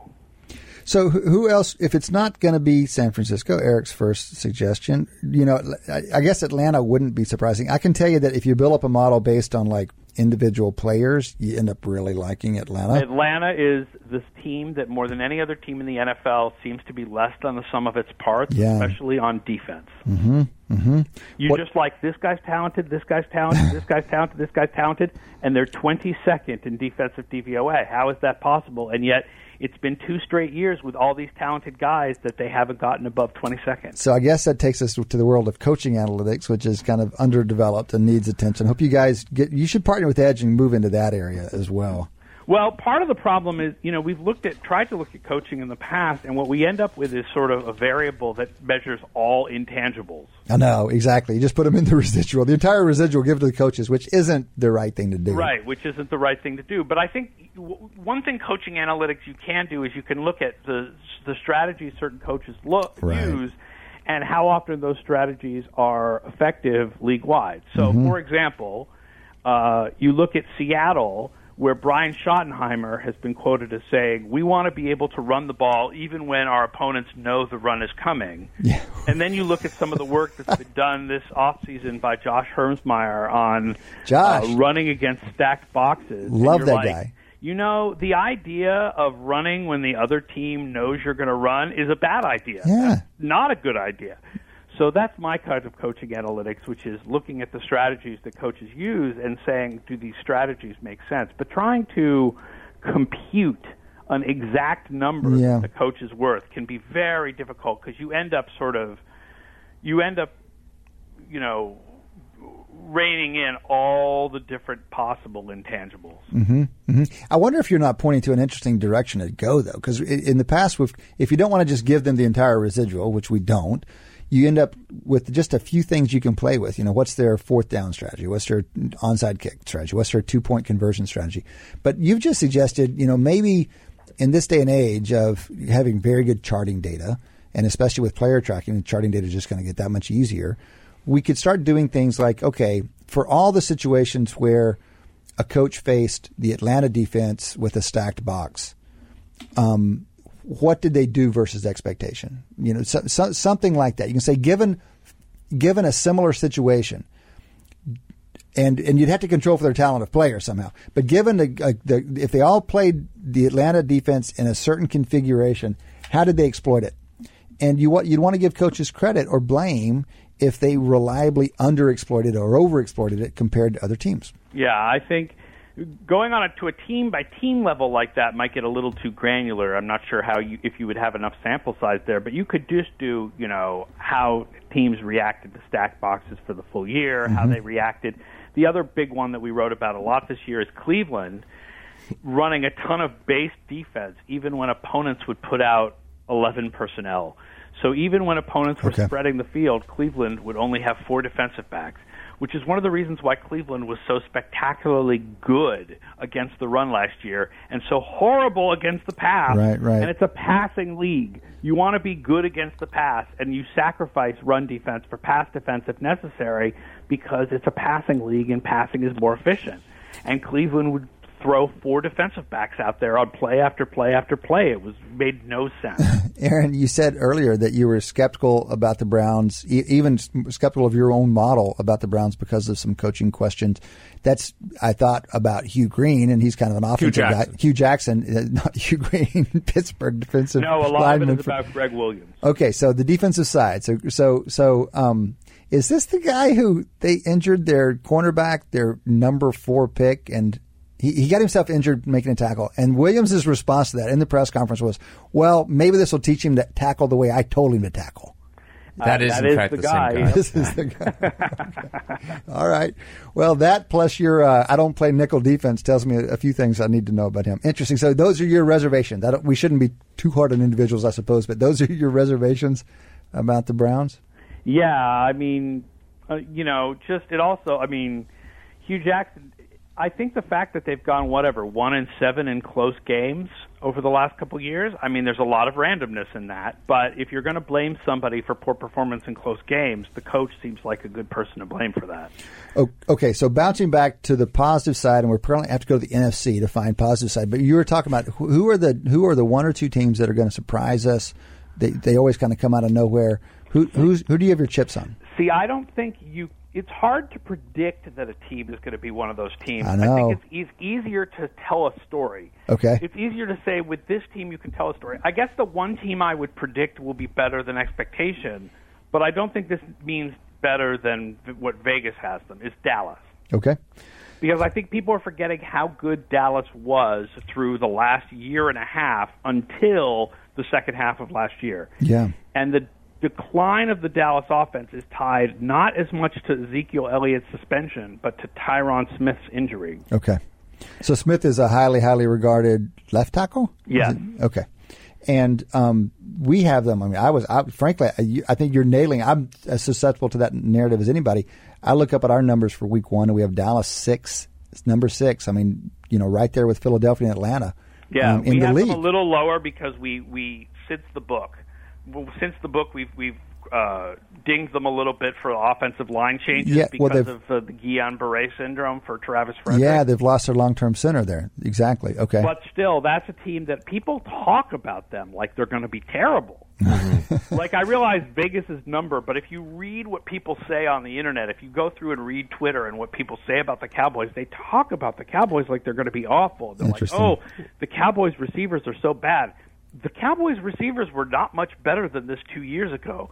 That was the last dregs of Des Bryant, the end of Jason Witten's career, and otherwise the same guys they have now. Yeah. Look, what's actually interesting, I'm staring up at the Massey P-Bet rankings. If you look at the NFC East, I mean, I know it has Giants near the bottom, which probably appropriately so, but it's not like you can, if you woke up at the end of the season and the Giants were a decent team, it wouldn't surprise you. That's what's interesting to me about the NFC East. I don't think there's any really bad teams in the NFC East. Maybe the Giants will turn out to be bad. How do you see the NFC East? Yeah, you were just talking about Dallas. Not last year, but the year before last, we had all 4 NFC East teams in our top 10. Wow. Okay. Now, the Giants obviously fell apart last year, but you can tell the Giants' rebound story. The Giants' rebound story is really easy to tell. Eli really hasn't been falling off. The problem is that all his receivers got injured, and the offensive line has been terrible. Now the offensive line is better, and his receivers are back, and their defense, as long as it just is average, they'll be good. Right? That's the story. Okay. I don't believe that story. I think Eli Manning is over the hill. But that's the story that you can tell about them. See, that's the difference between the surprise teams where you can tell a story and the ones where you can't. For example, it's harder to tell the story about, like, Buffalo. Yeah. No, there's no story there. Josh Allen has to blow up somehow. We'll need George R. R. Martin in to tell that story about the Jets, because you have to be like, Sam Darnold has to be one of the best, like, not what he did a year or two ago. He has to be one of the best rookie quarterbacks of all time. Mm-hmm. That's a harder story to tell than the Chicago story, which is the Chicago just does what the Rams did, and they've got a second-year quarterback with a first-year offensive coordinator, and they ran the ball too much last year, and now they're going to pass the ball more. And, oh, by the way, their defense, which was underrated last year, has Khalil Mack on it now. Right. That's an easier story to tell. Right. So even though we have Chicago projected at the bottom of their division, like, I can tell the story of how they beat that projection. It's a much easier story to tell than a team like the Jets or the Bills. Okay, so while you're on the Bear story, do you where are you on Trubisky? These guys made a controversial move up in 2 drafts ago to grab him. He kind of underwhelmed, but he was a first-year quarterback last year. What do you think his prospects are? Yeah, he underwhelmed, but that offense, I mean, part of it is that offense was built. They were like number 1 or 2 in the league in run-pass ratio in the first half of games. Like, they tried to hide him so much. Yep. The problem is our projections didn't like him because it doesn't like quarterbacks who don't have a lot of college experience, and he only had 1 year as a starter. Right. So he's just a colossal risk. Right. Now, that doesn't, I mean, it's not a guarantee that he's bad. I know scouting people love him, but it's a colossal risk. So last question, back to Dallas, staying on quarterbacks, though. Dak Prescott, he took a lot of heat last year when Elliott went out. People doing the split stats with Elliott, without Elliott. Some people have since said actually Tyron Smith is the better variable explaining his performance. In the end, where do you think he stacks up across the NFL as a quarterback? Yeah, I think Dak Prescott is one of the better quarterbacks in the league. And right. I would say we can learn more from Dak Prescott's first 24 games than from his last 8. Mm-hmm. Mm-hmm. Well, that's encouraging for Cowboy fans out there. And again, the Vegas likes them okay. 8.5 is their win total. We like them a little better. You guys like them pretty good. It's going to be an interesting story to see how they do and how they navigate these latest injuries. Aaron, we're going to let you go, but we really appreciate your taking the time to be with us this morning. Hey, thanks for having me on. And I just want to remind people, if you want to get a lot of these thoughts from me and my writers, Football Outsiders Almanac 2018 is still on sale. You can get it from our website, footballoutsiders.com. It's $20 for the electronic version, $28.95 for the print version. Over 500 pages of college and pro previews for this year, including fantasy projections, chapters on all 32 NFL teams. Folks should check that out. All right. Absolutely. They have a great website, great people to pay attention to over the course of the season. That was Aaron Schatz. Aaron is the founder and leader of footballoutsiders.com. All right. That has been 3/4 of Wharton Moneyball. We still have a quarter to go. Come back and join us after the break. Welcome back to Wharton Moneyball.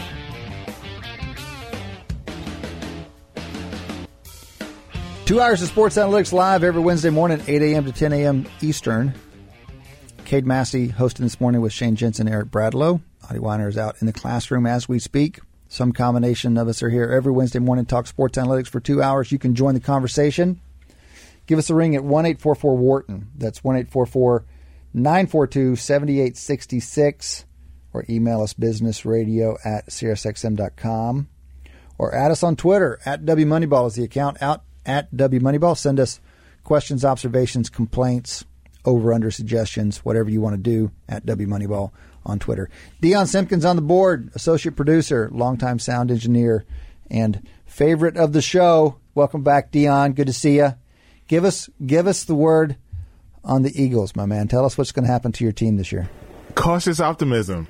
How can you be cautious after a Super Bowl? That's not what you're supposed to do. No, because I'm an Eagles fan, and I'm smart. And I know not to get my hopes up. All right, so tell us what cautious optimism means. We're kind of precise around here. Cautious optimism for me is if we – because, see, here's my thing. Like, after the Super Bowl, I'm not going repeat.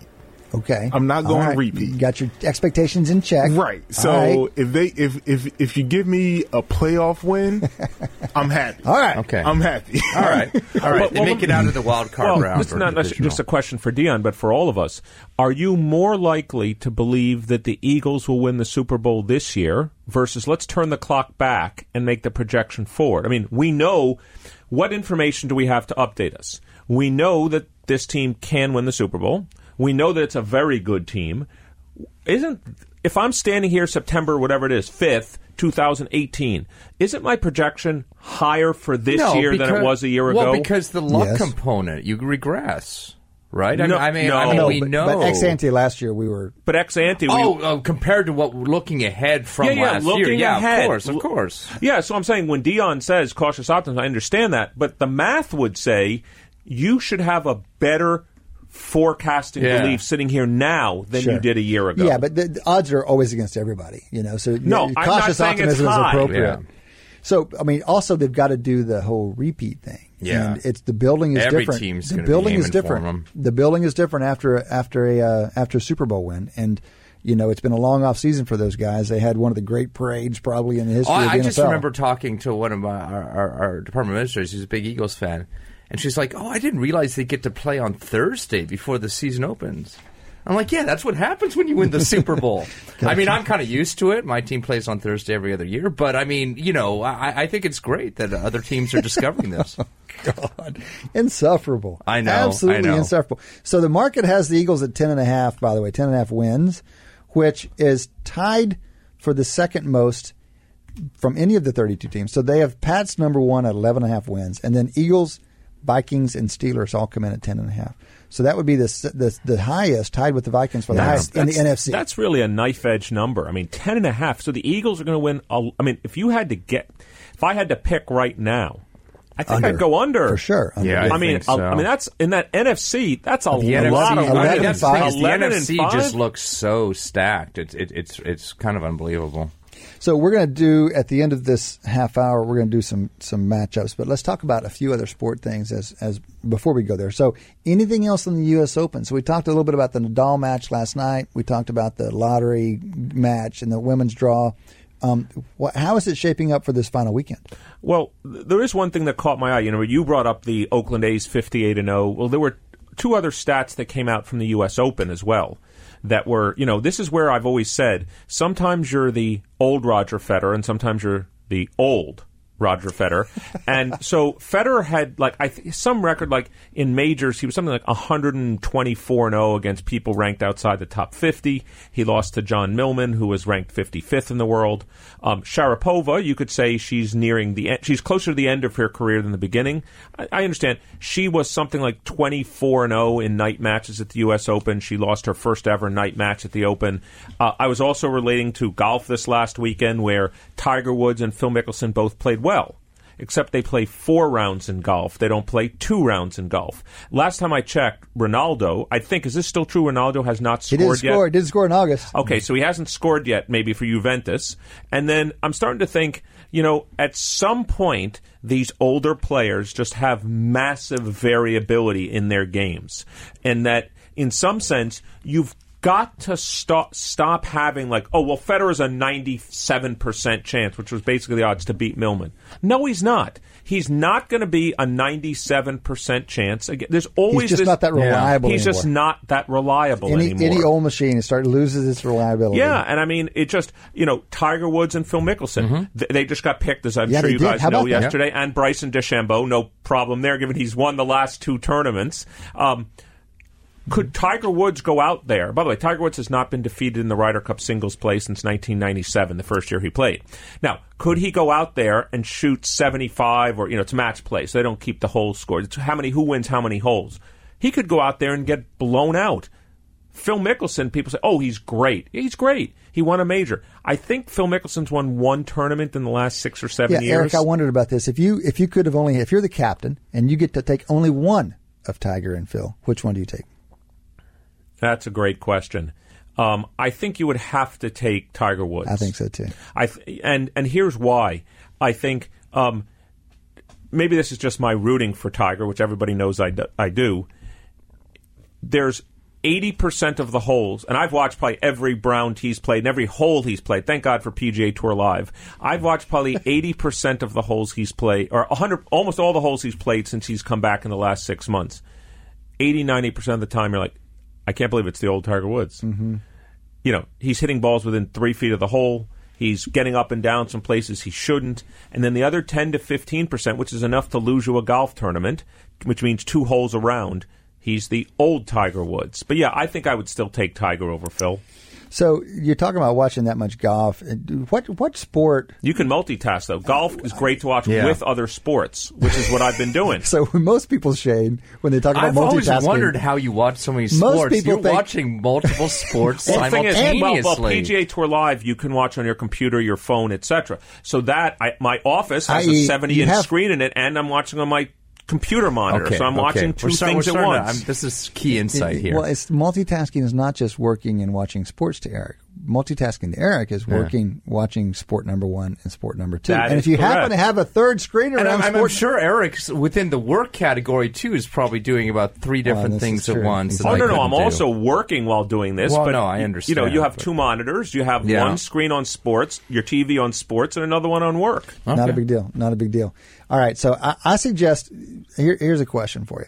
If you, and I have to figure out how to ask this question more precisely, but in general, which sport would you most like to watch the highlights from? Which sports highlights do you most enjoy? And try to set aside your particular favorite sport or whatever. It's like, which sport do you think provides the most intrinsically interesting highlights? NFL. Or football. College football, I'm happy to put in that. I can just do this highlights. Okay. Yeah, just soccer. Highlights. Soccer goals are so Shane pretty. Jensen, I'm so with you. I'm going soccer. Soccer honestly, all day long. Also, you can really spend like 10 seconds per game on it, right? I could watch an entire Champions League week, or like a Premier League week of highlights in a minute. Maybe I'm just showing my bias here, but I can't remember the last time I've actually watched an NFL game. So I don't watch NFL anymore. I watch the Red Zone. And so I actually, even if the Eagles are on, even if the Buccaneers are on, I don't actually watch the game anymore. I just like that the high leverage points of every game. It doesn't even matter to me who's playing. I just love watching the high leverage points of football games. And so soccer, it doesn't do it for me as much, but I could see why you're saying that. It would be a short clip, as Shane said. Yeah. I just love the NFL clips. I love watching these high leverage points of every game, and they switch back and forth. Also the kind of brilliance of the Red Zone channel and that kind of concept is it's sort of like it's still like live. You're not watching highlights where you know something good happened. You still can actually kind of watch in real time something exciting happen. You've got to be a little bit careful. Let me just say, somehow we'd be able to actually know where some of these kind of breaks and breakouts. Got to be a little careful like because if you actually follow football online during the NFL games, like I do, the Red Zone channel has about a 10 or 15 second delay, so you got to be a little careful. That's good to know, gentlemen. I'm giving you a highlight from Serie A. Yeah, it's just ridiculous. This is this Division I Italian League game against Napoli. I can't even say the other team's name, Sampdoria. So there's a player there who's famous for hitting these beautiful goals, scoring these beautiful goals. And he had this ridiculous thing. I'm listening to this sports podcast, and they're going on about this goal. I had to go track it down, and it is absolutely ridiculous. And I love college football. I love football in general, but I don't think you can compete with the most exciting things that happen in soccer. Well, it's just so hard to score in soccer. You have to do these essentially ridiculous things to get the ball in the goal. I will say the following. If you asked me what's the most exciting moment in sports, and I'm eliminating, Adam Vinatieri kicking a field goal to win the Super Bowl or anything like that, the penalty shootout, like in a soccer game, is... it's riveting television. It is probably the most excited I get or anxious I get, even if I don't care about the teams that much. What about playoffs, ninth inning, full count, man on base, I don't know, tie game? That thing is amazing. That's as good as baseball gets. I agree with that. The only problem is that tie game may continue on for 4 or 5 more innings. This penalty shootout is ending now. It's ending at some point really soon. Yeah, so either way, I'll still take the NFL highlights, but I like soccer. All right. Well, I'm just pitching a little bit. I'm not going to go overboard here, but it just struck me. I discovered basically the pleasure I'm taking whenever I do chase down these unusual goals. Soccer and every highlights time it's just ridiculous. Now, if you're going to tell me, Barry Sanders highlights, it's going to be some competition, because there was a piece recently on ESPN about Sanders. I think it was the '88 season, and the argument was this was the greatest college football season ever. He broke all these records that are going to stand forever. And Barry Sanders was a highlight machine. So his best season in college football is pretty amazing to watch. Speaking of football, though, let's roll over to our Moneyball matchups.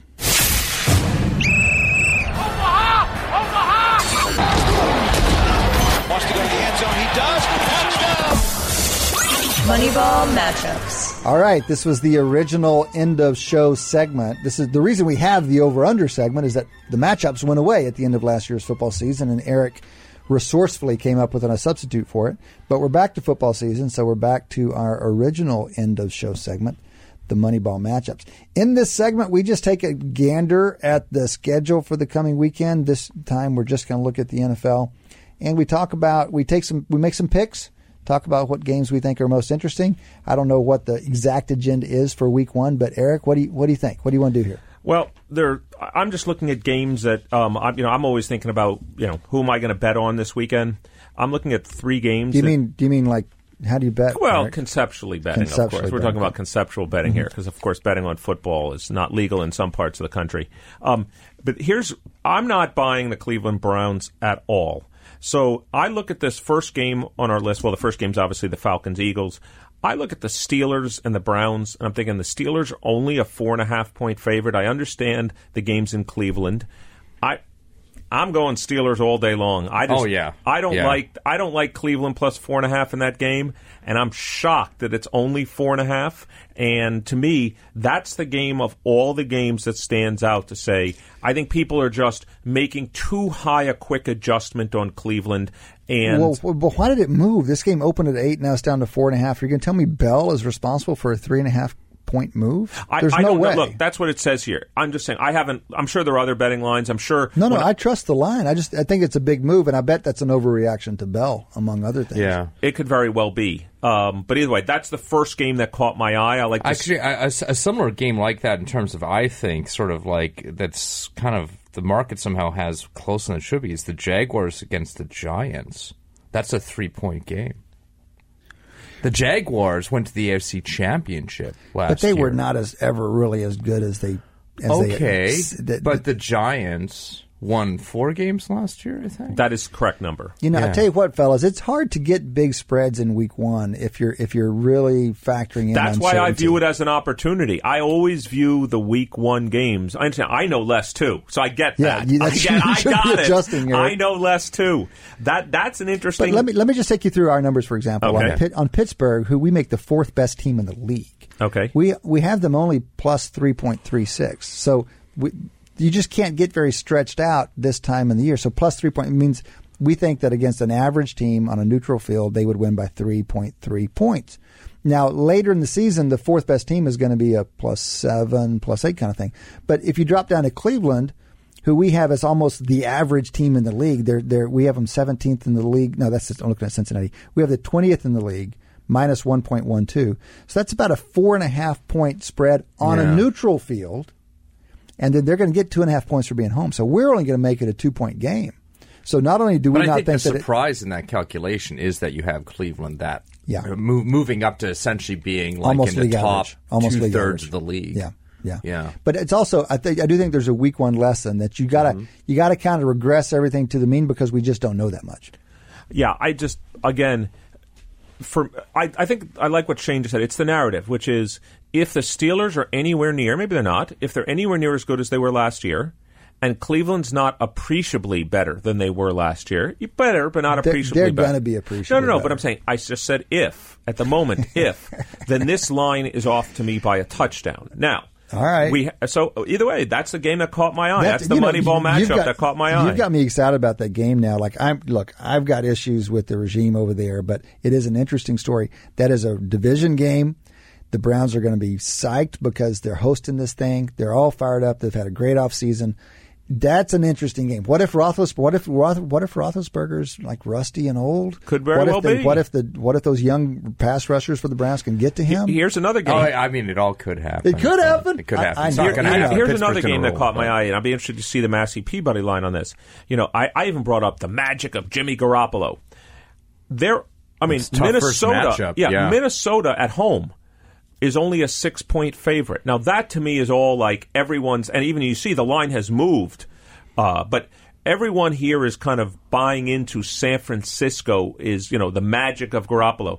I think they're going up to Minnesota, and I don't think it's going to go well. Mm-hmm. And I like Minnesota in that game -6. Yeah, I do too, actually. I think, I kind of agree. I actually hope Jimmy Garoppolo does really well and so has do a great I. NFL career, but that is a tough first game of the season in Minnesota. Right. So Massey Peabody has Minnesota number 1 in the league, but number 1 right now is only plus 4.5. Okay. So you take Minnesota plus 4.5. We have San Francisco 19th in the league. They're down there right next to Cleveland at minus 1. So that's 5.5 and then 2.5 for the home field. You have it as an 8-point game. This has it as a 6-point game. We have the Vikes as 8. And this thing opened at 4.5. It's up to 6. We would push it higher. Yeah. That's just another game that caught my eye. And the other one, which is, I don't know why I keep believing one of these years they may actually win the Super Bowl, but I look at this Dallas Cowboys at Carolina Panthers game, and maybe I'm thinking of last year's Cowboys, who, especially at the end of the year, who weren't very good, and I'm thinking Carolina's only minus 2.5, and I'm thinking I watched the entire NFC South last year, which was except for the Bucs, were a damn good division last year, and I'm thinking Carolina's not going to win that game by more than 2.5 points. So I like Carolina minus 2.5 at home against Dallas. Yeah, I think I would put that game kind of. I guess I would put those two teams as equal? I think as so you equal. like it. So you like it. Yeah, I like think the line's about right. I view that game as a toss up on a neutral field. So I think the fact that Carolina's at home, it's pretty much right where it would be. I'll take Dallas just because I kind of want Dallas to win that game. But I definitely, as an NFC South Buccaneers guy, I definitely want Dallas to win that game. So we're with Shane on that. We like Dallas number 6 in the league, but we also think Carolina's reasonably stout number 10. We would make it basically a half-point game on a neutral field to the Cowboys. So after you give Carolina a 2.5-point home field advantage, you have about a 2-point line. So very close to the line and a good matchup. Be a good little test on the Cowboys. How do you see obviously, it's not that it's a trivial game at all. How do you see the Patriots-Texans game going this weekend? I'm excited. It's an exciting game, right? Because if Deshaun Watson is as good as he looked, and the Texans' defense has moments where it looks really good, could that be a competitive game? Oh, I think it will be a competitive game. This game happened last year around this same, early in the season. Who won? I honestly don't remember. Wasn't the Patriots won, at but the last minute? It had to be another Brady magic last drive kind of situation. Like 33-30 kind of game, something like that? Deshaun Watson lit up their defense. And similarly, it was early in the season before the Patriots had sort of figured out what they had on defense, but that is the case, obviously, every year, right? So I think that it's going to be a very competitive game. I could easily see Houston winning this game. Let me ask you guys a question. So hold on this. I think Houston's overrated. I think the Deshaun Watson thing is overrated. We see this very analogous to the San Francisco going to Minnesota thing. This is about the same quality of team as Okay. San Francisco, going to about the same quality of team as Minnesota, and we make it an 8-point game. So this thing, I think, the line is a little light yet. Yeah, I was just going to ask you, because you had asked Aaron Schatz about coaching analytics. Do you think coaching plays a bigger role early in the season or later in the season? If we could, I'm just asking your opinion, since it's hard to measure coaching value either way. Could you make an argument that, I could make an argument either way. I mean, that's right. We all agree Bill Belichick's the top coach in the NFL? Yeah, he's very good. Can we agree to that? Sure. I mean, I don't know who knows? But he is a very, very good coach. All right. He's won, 8 Super Bowls? I mean, 5 with the Patriots, 2 with the Giants. I mean, at least 7. Maybe 1 is something else, too. He's great. Either way, does he have, if you had to say the value of coaching in the NFL, does it happen more early in the season or late in the season? I'm going to say late because you know more about the team, both your own team and your opponents. So there is more room for strategy given that knowledge. But I'm sure you can make an argument another way. That's just the first that comes to mind. I also like Belichick. I'm thinking New England in that game. I hate to say New England's going to beat Texas in that game, but I think Texas is Texans are overrated too. Mm-hmm, mm-hmm. All right. So, guys, we're down to just the last minute or so. What are you most excited about Week 1 NFL? Oh, I'm actually that Patriot, Deshaun Watson. To see what the Patriots do with Deshaun Watson. To see if Deshaun Watson comes back kind of in immediate form, whether he struggles to start, and how much of that is Patriots kind of like giving him some kind of interesting things to deal with. I'm super excited about that. I worry that there's too much hype on a small sample. Yeah, and I'm most excited about the Eagles. I mean, our team won the Super Bowl. It's tomorrow night, opening game. I'm just excited about and against a very talented team. Yeah. That's going to be a great game. It's a great game. Great game. Well, that has been another show here at Wharton Moneyball. Many thanks to those of you who listened. Many thanks to our producer and boss man, Matty Das, for putting this thing together. To our guest, Nathan Johnke of Pro Football Focus and Aaron Schatz of Football Outsiders. To our sound engineer today and associate producer every other day, Deion Simpkins. Glad to have you back in the studio. This has been Cade Massey for Shane, for Eric, and for Audie. Thanks for listening. We'll be back here next Wednesday. Between now and then, enjoy your sports. For more insight from Business Radio, please visit businessradio.wharton.upenn.edu.